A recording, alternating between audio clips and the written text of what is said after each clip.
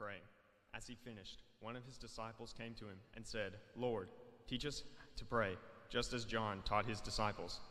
Jesus said, "This is how you should pray. Father, may your name be kept holy. May your kingdom come soon. Give us each day the food we need, and forgive us our sins as we forgive those who sin against us. And don't let us yield to temptation." Then, teaching them more about prayer, he used this story. Suppose you went to a friend's house at midnight, wanting to borrow 3 loaves of bread. You say to him, "A friend of mine has just arrived for a visit, and I have nothing for him to eat." And suppose he calls out from his bedroom, "Don't bother me. The door is locked for the night, and my family and I are all in bed. I can't help you." But I tell you this, though he won't do it for friendship's sake, if you keep knocking long enough, he will get up and give you whatever you need because of your shameless persistence. And so I tell you, keep on asking, and you will receive what you ask for. Keep on seeking, and you will find. Keep on knocking, and the door will be open to you. For everyone who asks receives, everyone who seeks finds, and to everyone who knocks, the door will be opened. You, fathers, if your children ask for a fish, do you give them a snake instead? Or if they ask for an egg, do you give them a scorpion? Of course not. So if you sinful people know how to give good gifts to your children, how much more will your heavenly Father give the Holy Spirit to those who ask him?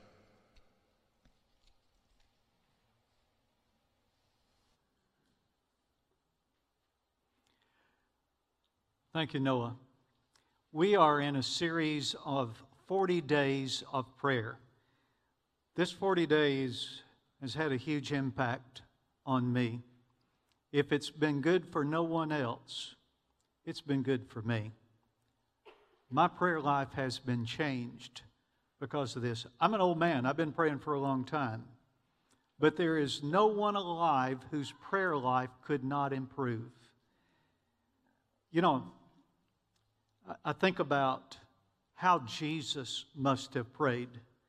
You know, the disciples said, they heard him pray and said, "Teach us to pray." Now, Susan, they'd prayed. They were Jews. They had fasting and prayer. They had ritualistic prayers. They had all kinds of... These men had prayed many times before. But you know, Liz, there was the time that they heard Jesus pray. And I think what they were saying is, "Man, teach us to pray the way you pray." You ever thought about what it would be like to hear Jesus pray? They had that opportunity. And after having heard Jesus pray, they said, "Teach us to pray the way you pray." And he gave them the model prayer. And I've spoken about the model prayer. We've studied it in our Barnabas class. But then, did you notice in reading the scripture, it said, "And then he taught them more about prayer." And in doing that, he taught them about persistence in prayer, perseverance in prayer. I've entitled the message, "Knocking on Heaven's Door." Now, Grant, I'll be honest, I almost titled it, Knocking on Heaven's Door. And some of you will recognize the song, and some of you old folks like me will think of one guy, and some of you younger will think of Guns N' Roses. But did you ever think about, Jesus said, knock on heaven's door, and be persistent in knocking on heaven's door. I want you to think about the things that he said. First of all, he's teaching us in knocking on heaven's door to pray with urgency. That is, to pray as if it really meant something, like there was a time limit, like you really meant it. We studied in the Barnabas class about how to pray in the midst of a crisis. By the way, there's some of you who belong in my class, and I would encourage you to come. You ought to be there. We have a good time together. In the middle of a crisis, you know how to pray. I will tell you that some of the most fervent running and praying, some of the most fervent praying and running I've ever done, when I was 52 years old, 50 years ago. The year I was 52, one of our grandchildren came down with RSV. and they were talking about being short of breath, and they asked us to pray that he could just get a breath. And man, I fell on my knees, I got on my face, and I cried out to God. Somewhere in that prayer, Rodney, I prayed, Lord, just take my breath and give it to that child. That was my morning prayer, and then I went out for my run, and I was in those days insane, and I ran 5 miles 3 days a week. And Alice, that day, I ran the hardest I've ever run in my life. Don, every time I got out of breath, I thought about my grandchild, and I prayed the whole 5 miles. I'm out of breath, but I'm doing it by choice. And he can't breathe, and he needs air. Give him breath. Take my breath. Give it to him. Grant, I broke my personal best, and I've never touched it again. 5 miles at 7 minutes 50 seconds per mile. But the record that day, the thing I remember most about that day, Larry, it's not the record that I broke, the personal best for me that I broke. It's the fervency of that prayer, and that God answered that prayer. There are times, I believe with all my heart, that God puts us in situations in order that we would pray with urgency. Now, he says, now teaching them more about prayer, he used this story. Suppose you went to a friend's house at midnight, wanting to borrow 3 loaves of bread. You say to him, a friend of mine has just arrived for a visit, and I have nothing for him to eat. Now, I want you to think about the urgency of the situation. He says, a friend of mine has just arrived for a visit, and I don't have anything for him to eat. I'm afraid that in our culture, our attitude, Noah, would be, well, what does it mean showing up at midnight? What does he expect?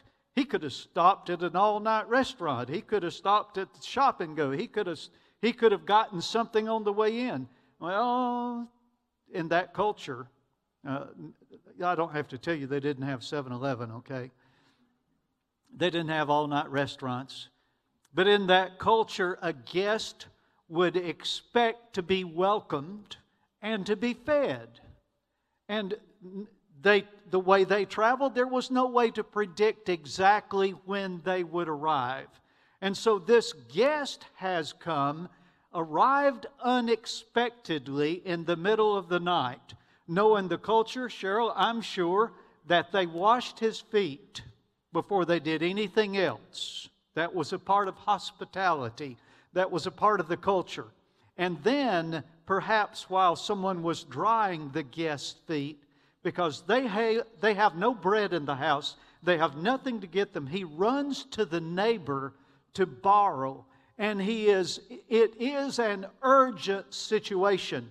To be without that hospitality, to be without food, would be a shame and a disgrace. It would be culturally inappropriate to let them go to bed hungry, without their feet washed, without food to eat. And so he goes at midnight and he's knocking urgently on the neighbor's door. Understand, he was not even asking for himself. Have you thought about that? He's not asking for himself. He's not saying, I'm hungry, give me something to eat. By the way, to do that in the middle of the night would have been foolish and totally inappropriate.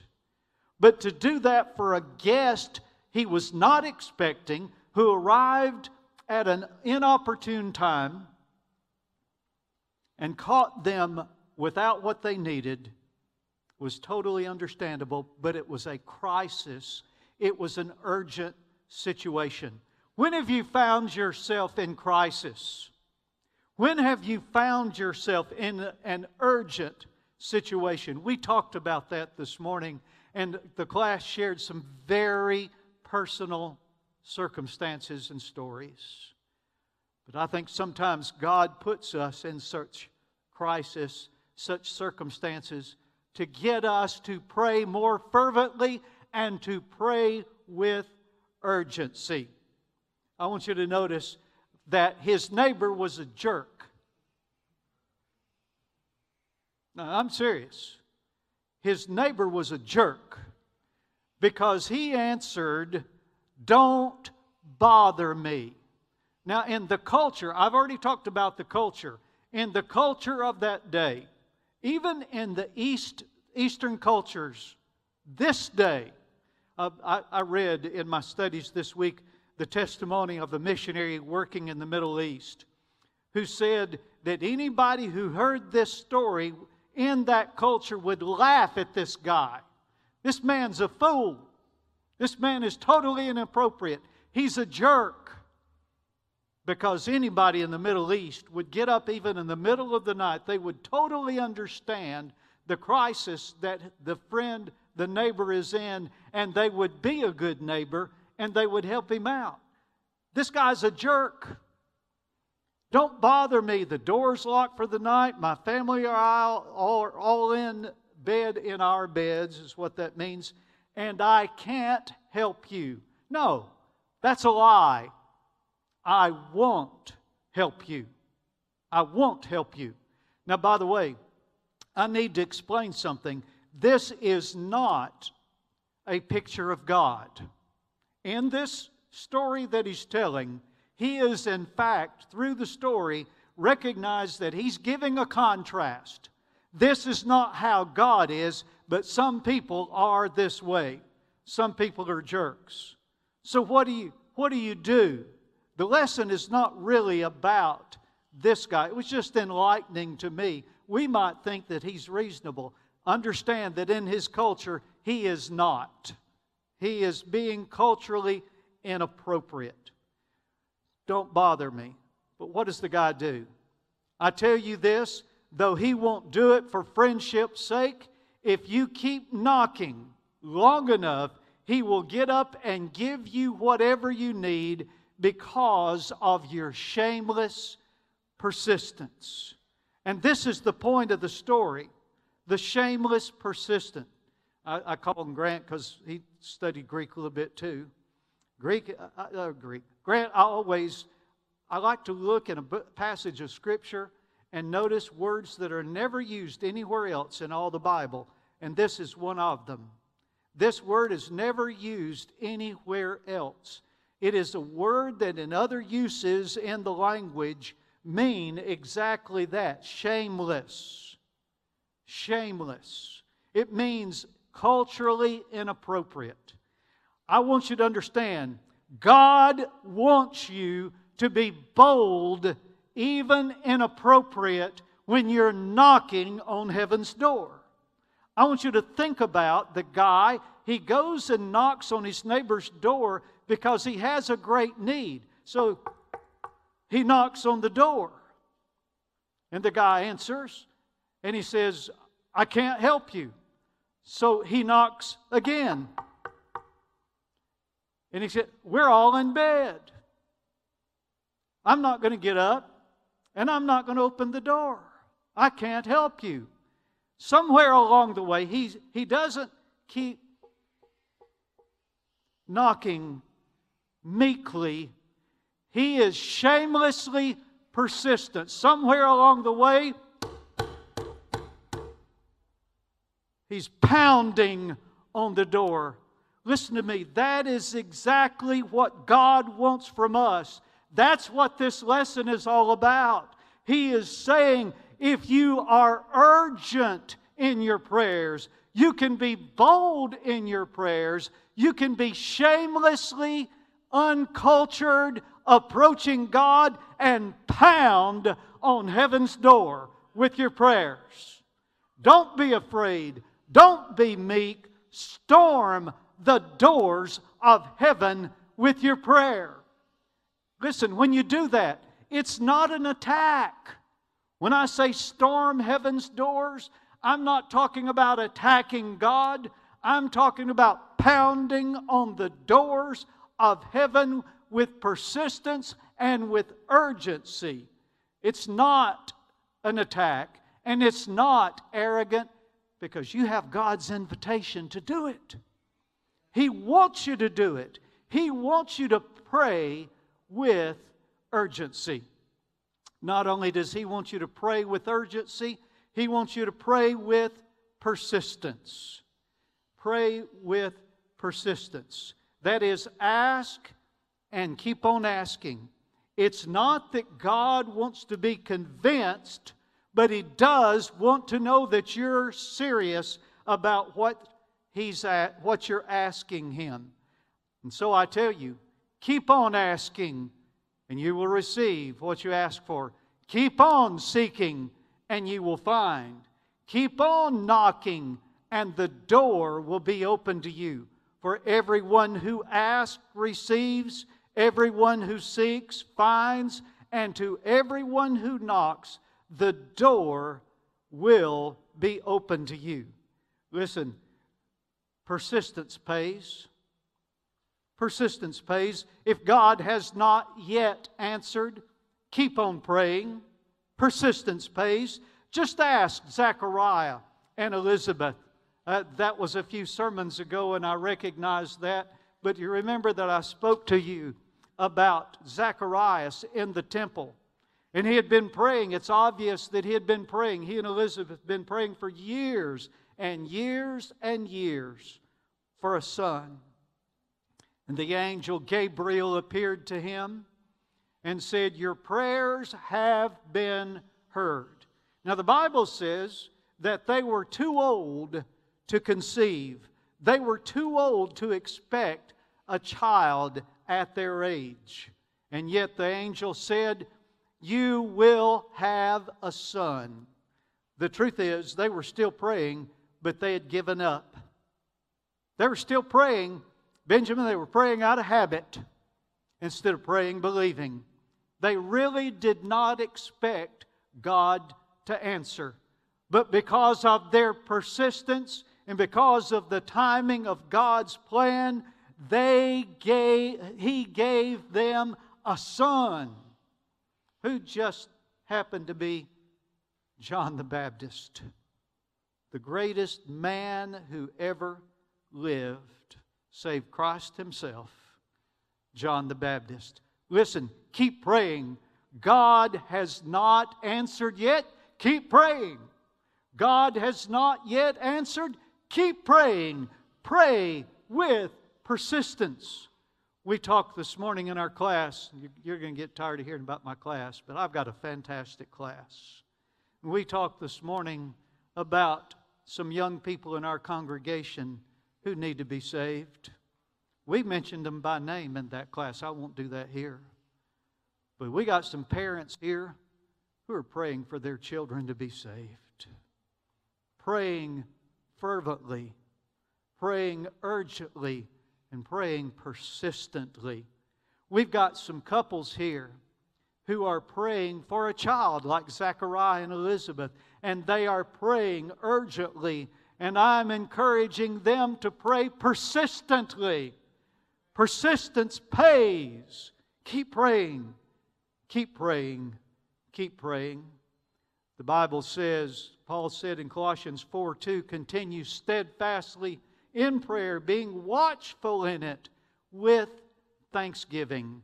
When you pray, watch for the answer. Wait for God to answer. Look, believing that He will answer, and thank Him ahead of time for what He's going to do.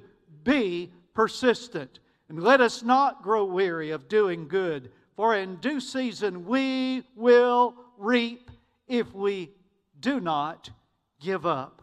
Oh, you're praying? Keep praying. Don't give up. Keep praying. As long as you have breath, keep on asking. Keep on seeking. Keep on knocking. And keep on praying. Persistence pays. Then in the lesson, in the story, there is the lesson that we are to pray with great expectations. Pray with great expectations. Now, in the story, if you remember as it was read to us, Noah read about the father You fathers, if your son asks for a fish, will you give him a snake? Is that talking that that's the way God is? No. Remember I said to you, it's a story in contrasts. Here's the way some people are. That's not how your Heavenly Father is. You can expect good things from God. I asked Aaron to sing. Thank you, Aaron, for singing this morning, Good, Good Father. My God, my Heavenly Father is a good, good Father. If your idea of God is that He's sitting on the throne up there looking down at you, waiting to throw lightning bolts, if you think that He is cruel and judgmental, you don't know the God that I know. And I want you to know my God, my loving Heavenly Father. He is a good, good Father. Praise God. He's a good Father. But I got to admit to you, early in my ministry, near about 100 years ago, I always look at Brenda when I say that because she hates it when I say that, Jerry. She says, I'm not that old. Betty says, I am that old. There was a poem that I read that just destroyed my prayer life. Now, I couldn't find the poem exactly. There are similar ones out there, and this may be a composite of what I read way back then. It says, I asked for patience, and God gave me tribulation. I asked for strength, and God gave me difficulties. I asked for wisdom, and God gave me problems. I asked for courage, and God gave me danger.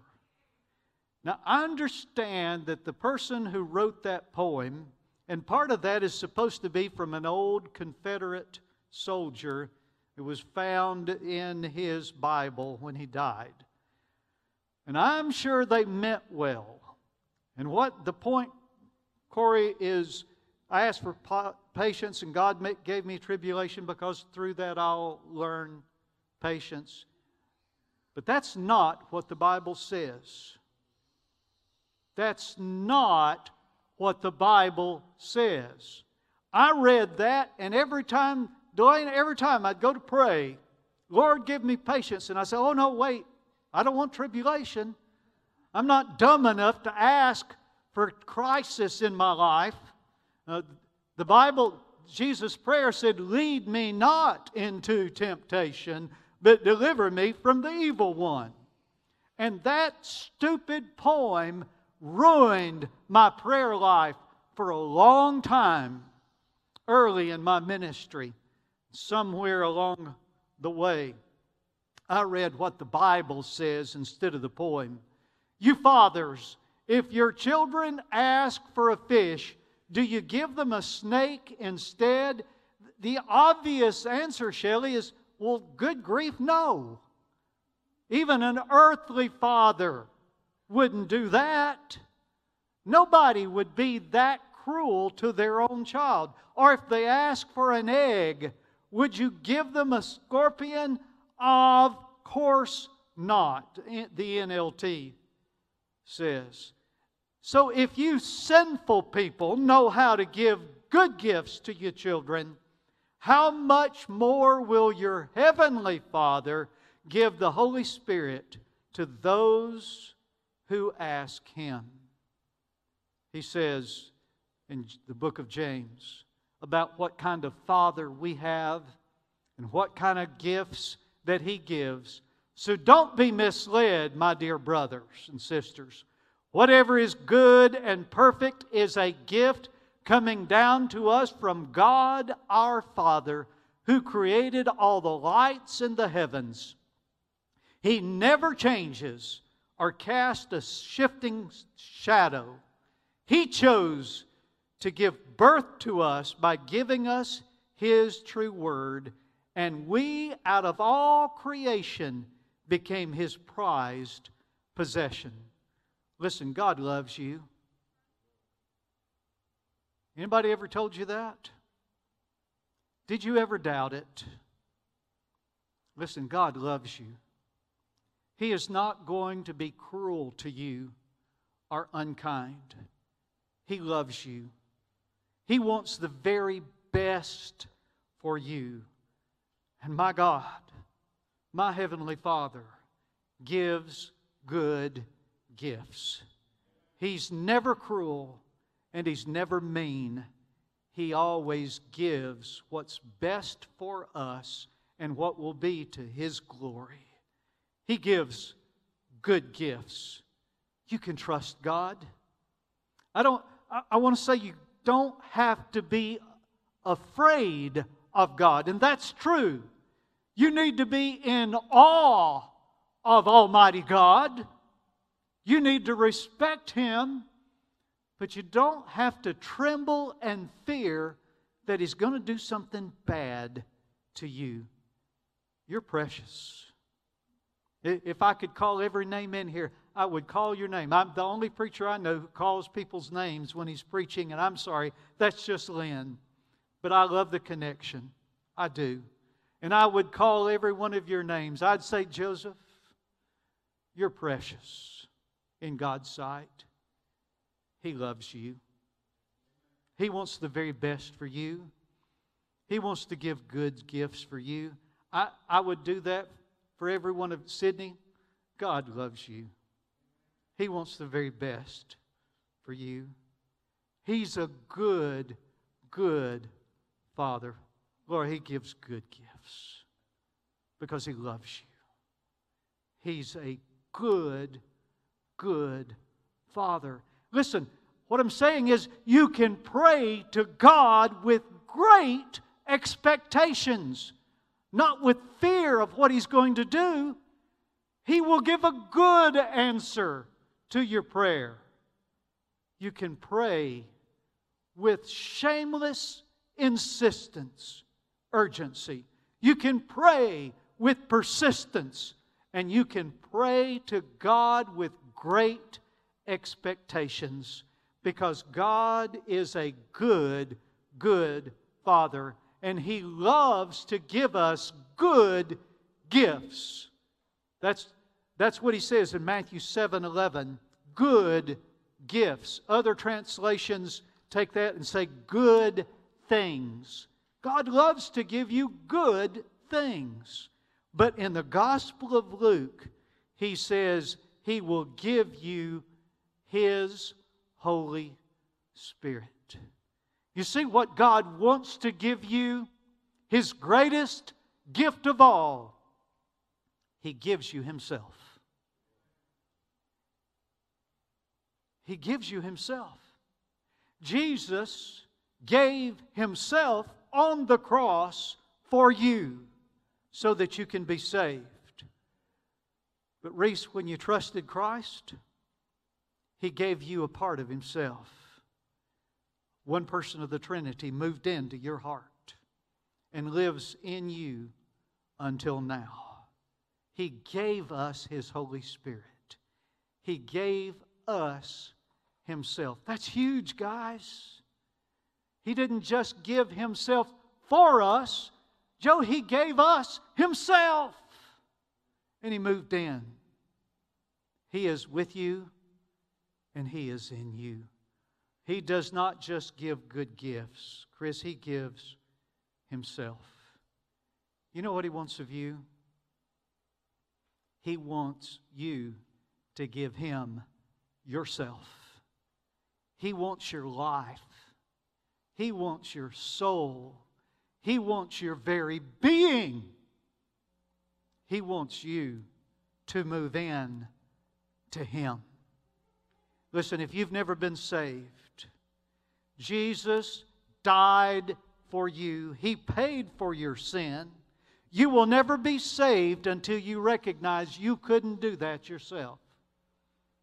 But He has done all that has to be done so that all you have to do is receive Him. He wants you to give Him yourself. It's like taking your soul and putting it into the hands of Jesus Christ. That's what salvation really is.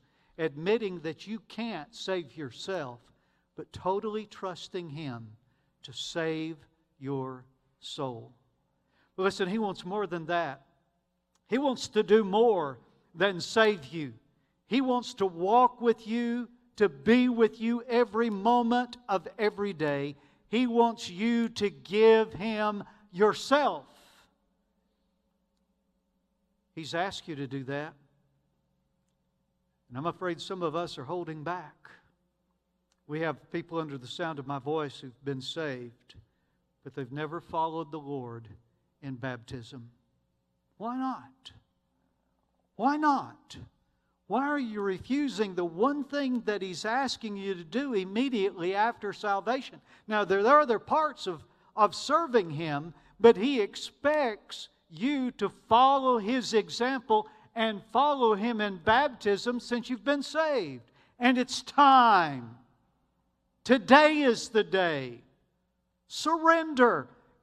Give in. Quit holding back. Give Him everything. Give Him yourself. We have people who are visiting. We are glad to have our first-time guests. But if you've been here time after time, isn't it time you made a move? Some of you need to come for membership. You need to join this congregation. We're glad to have you with us, and you can be a visitor for the rest of your life, but you can never really be a part of the congregation until you give in to God and you come and join. And join this fellowship. Join this church. It's a matter of surrender to God. I'm not asking you to surrender to me. I'm asking you to give yourself totally and completely to God. And the first step after salvation and baptism is joining the church. We want you here. God brought you here. Now take the final step and give yourself to God. He has given Himself to you. Will you now, right now, give yourself to God?